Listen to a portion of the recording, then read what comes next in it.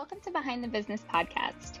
Each week, I'll be sharing episodes taking you behind the scenes of industry-leading creative small businesses. We'll talk about the real-life, messy behind-the-scenes process of what it takes to build a successful business. Hopefully, each episode helps you combat the perception of perfection within our industry. I hope each episode encourages you to keep showing up no matter how imperfectly so that you can make your own unique impact on this world. Grab a cup of coffee or wine and let's dive right in.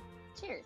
Today's video is going to be all on 3 mindset mistakes that I see creative entrepreneurs making all the time. These are things that I have personally fallen into, but overcoming these 3 ways of thinking has helped me grow my business quickly and successfully in ways that probably wouldn't have been as possible if I hadn't overcome these mindset just barriers. And so I really want to walk you through these 3 today in the hopes that it is encouraging and inspiring for you to take action on the really big dreams that you probably have for this upcoming year.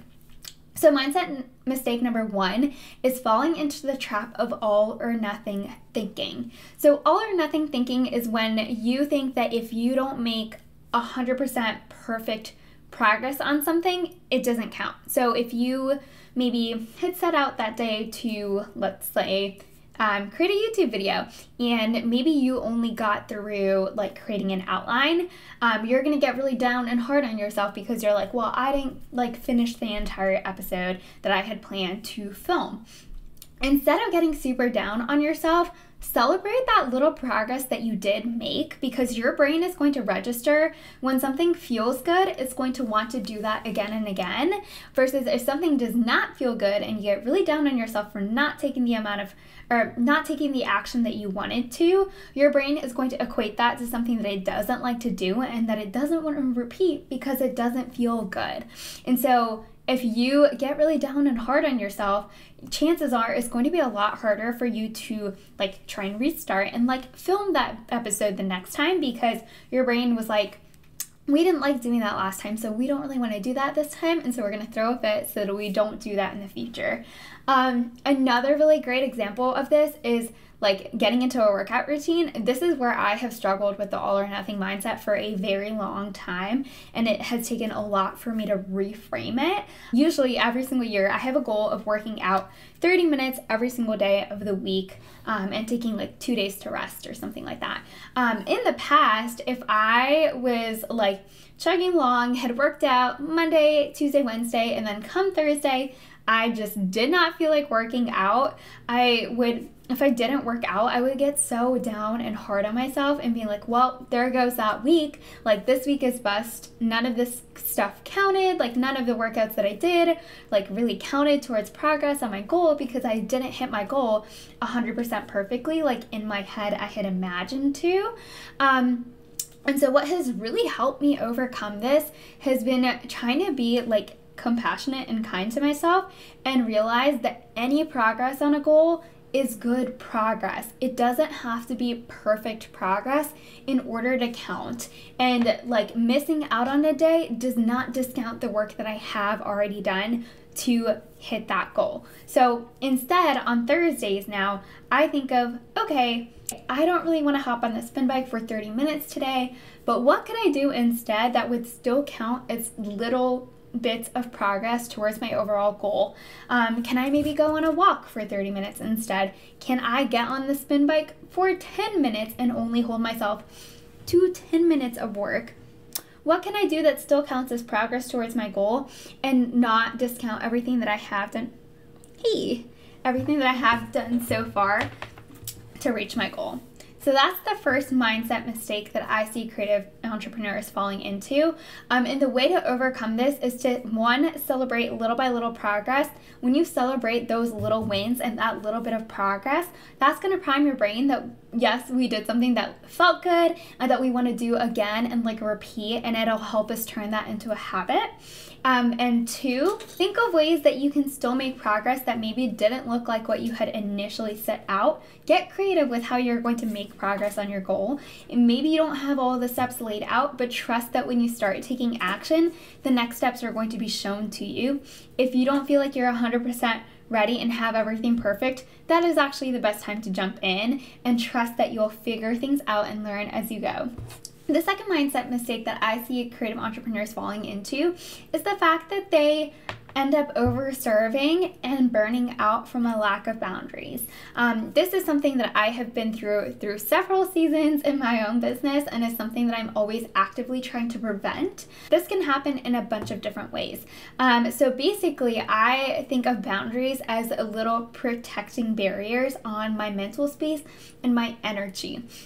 I used to really hate boundaries because I felt like they would be restricting, but when I made that shift to thinking of boundaries as something that was actually helping me do my best and feel 100%, that's when I started loving boundaries and what they could do for me and for my business and for my personal life as well.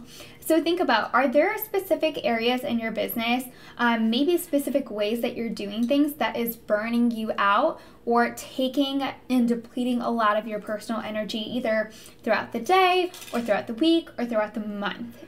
So couple of quick boundaries to think about that are very common for creative entrepreneurs to not have in place are things like active office working hours.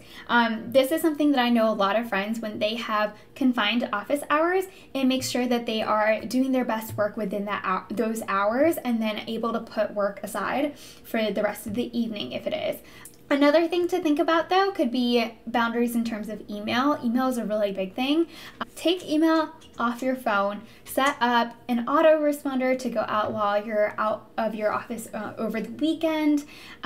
Do what you need to and set things in place so that you have the mental energy away from your inbox and away from your business every day and every single week. For me, this looks like pausing my inbox at the end of every single day. So this stops me from seeing any new emails that are coming in outside of normal office hours. I also set up an autoresponder to go up every single weekend, and so I don't look at my emails over the weekend and my inbox gets paused again.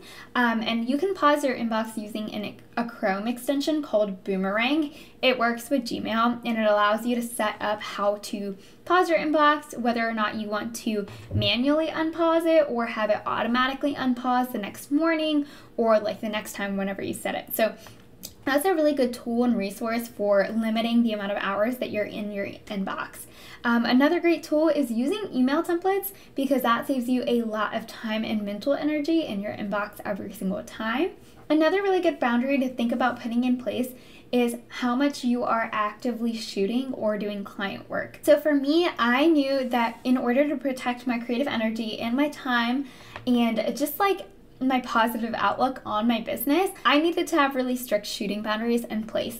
For me, that looked like taking a lot less weddings than maybe your average photographer, but then charging more so that I wouldn't be losing out on income from making that strategic decision. For me, I put in boundaries in place so that I wasn't shooting on specific dates throughout the year. So I would always make sure that I would never shoot on my birthday. I never wanted to do a New Year's Eve wedding because I wanted to spend that time with family and friends. New Year's is one of my favorite holidays, and so I don't like working over New Year's. Same thing goes for Thanksgiving and Christmas. I have had a few weddings that are a couple days after Christmas, kind of in that in-between week between Christmas and New Year's, but I felt okay with that decision. I would never take a wedding on my parents' birthday just because I wanted to be able to spend that time with them. And I never shot on the 4th of July weekend either because I really love that holiday as well and just wanted to take that as like time off from my business and able to spend that making memories with my friends and family. So think about, do you need to put a shooting boundary in place? And instead of thinking of that as something that's going to detract from the amount of income that you can make, try to think of it as you are spending that time actively on your own, like personal life, making memories that you're going to remember years down the road. And I always like to think of it, if I had an inquiry come in for that date, I would tell myself, I'm saying no to this, but that still leaves me plenty of space and time to say yes to something else that is going to come further down the road that is going to align with my schedule and my work and my personal priorities. The third mindset mistake that I see a lot of creative entrepreneurs falling into, and this is one that I've done plenty of times myself, is waiting until something is perfect, completely ready, having all of your steps laid out to actually start making progress on a really big goal. So I know when I have a really big dream, it can, one, feel really like daunting, scary, and overwhelming because it's such a big project. Something that really helps me is breaking it down into really, really small, manageable chunks. So for example, I always have a really hard time pitching myself to podcasts. And I really have to put a system in place in order to consistently do it, in order to get the results that I really want, like being able to speak on some really big podcasts and being able to impact the lives of their audiences. So the way that I now do this is, instead of being like, okay, today I'm going to pitch myself to 5 podcasts, I try to break it down and have every single little bit of the process done. I really like to do it on different days, just because that takes off the mental burden and the mental pressure of having to get everything done all at one time and all perfectly. So the way that I personally broke this down was, I first took 15 minutes to write up an email template that I was going to use in the future. Another day, I looked up a list of a bunch of podcasts that I really wanted to be on, and I listened for some of my favorite episodes that I could talk about in my podcast pitch. The next day looked like picking out the 5 people that I wanted to pitch myself to for the upcoming quarter. After that, I went ahead and put like draft templates into my email inbox, drafts. I filled out the templates with the specific like people, podcast names, specific relevant like information to those specific podcasts within my pitch.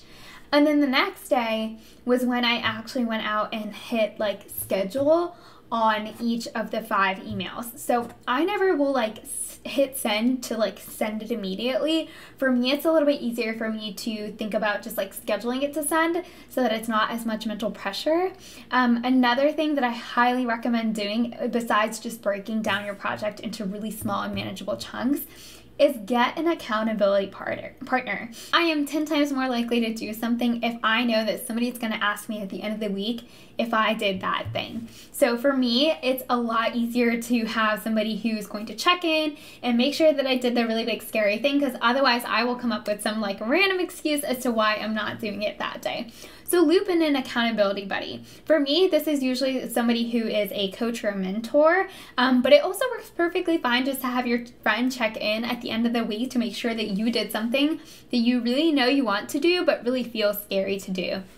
And so I hope this video helped you think of these 3 mindset mistakes and ways of reframing how you're going to think about these 3 things within the upcoming year. I cannot wait to see all of the bold and beautiful action that you take towards your goals, because you are reframing your mindset to be one that's going to empower and encourage you in order to do those big scary things. If you like this episode, be sure to hit the thumbs up and hit subscribe to hear whenever there's a new video out every single Monday, and I will catch you guys in the next one. If you loved this episode, be sure to check out my free masterclass for photographers to help you book out your wedding photography business this upcoming year. I chat through 3 key tips that you can start implementing today to confidently raise your prices and book those dreamy clients. You can sign up at manaliphotography.com/class, CLASS. I'll see you inside.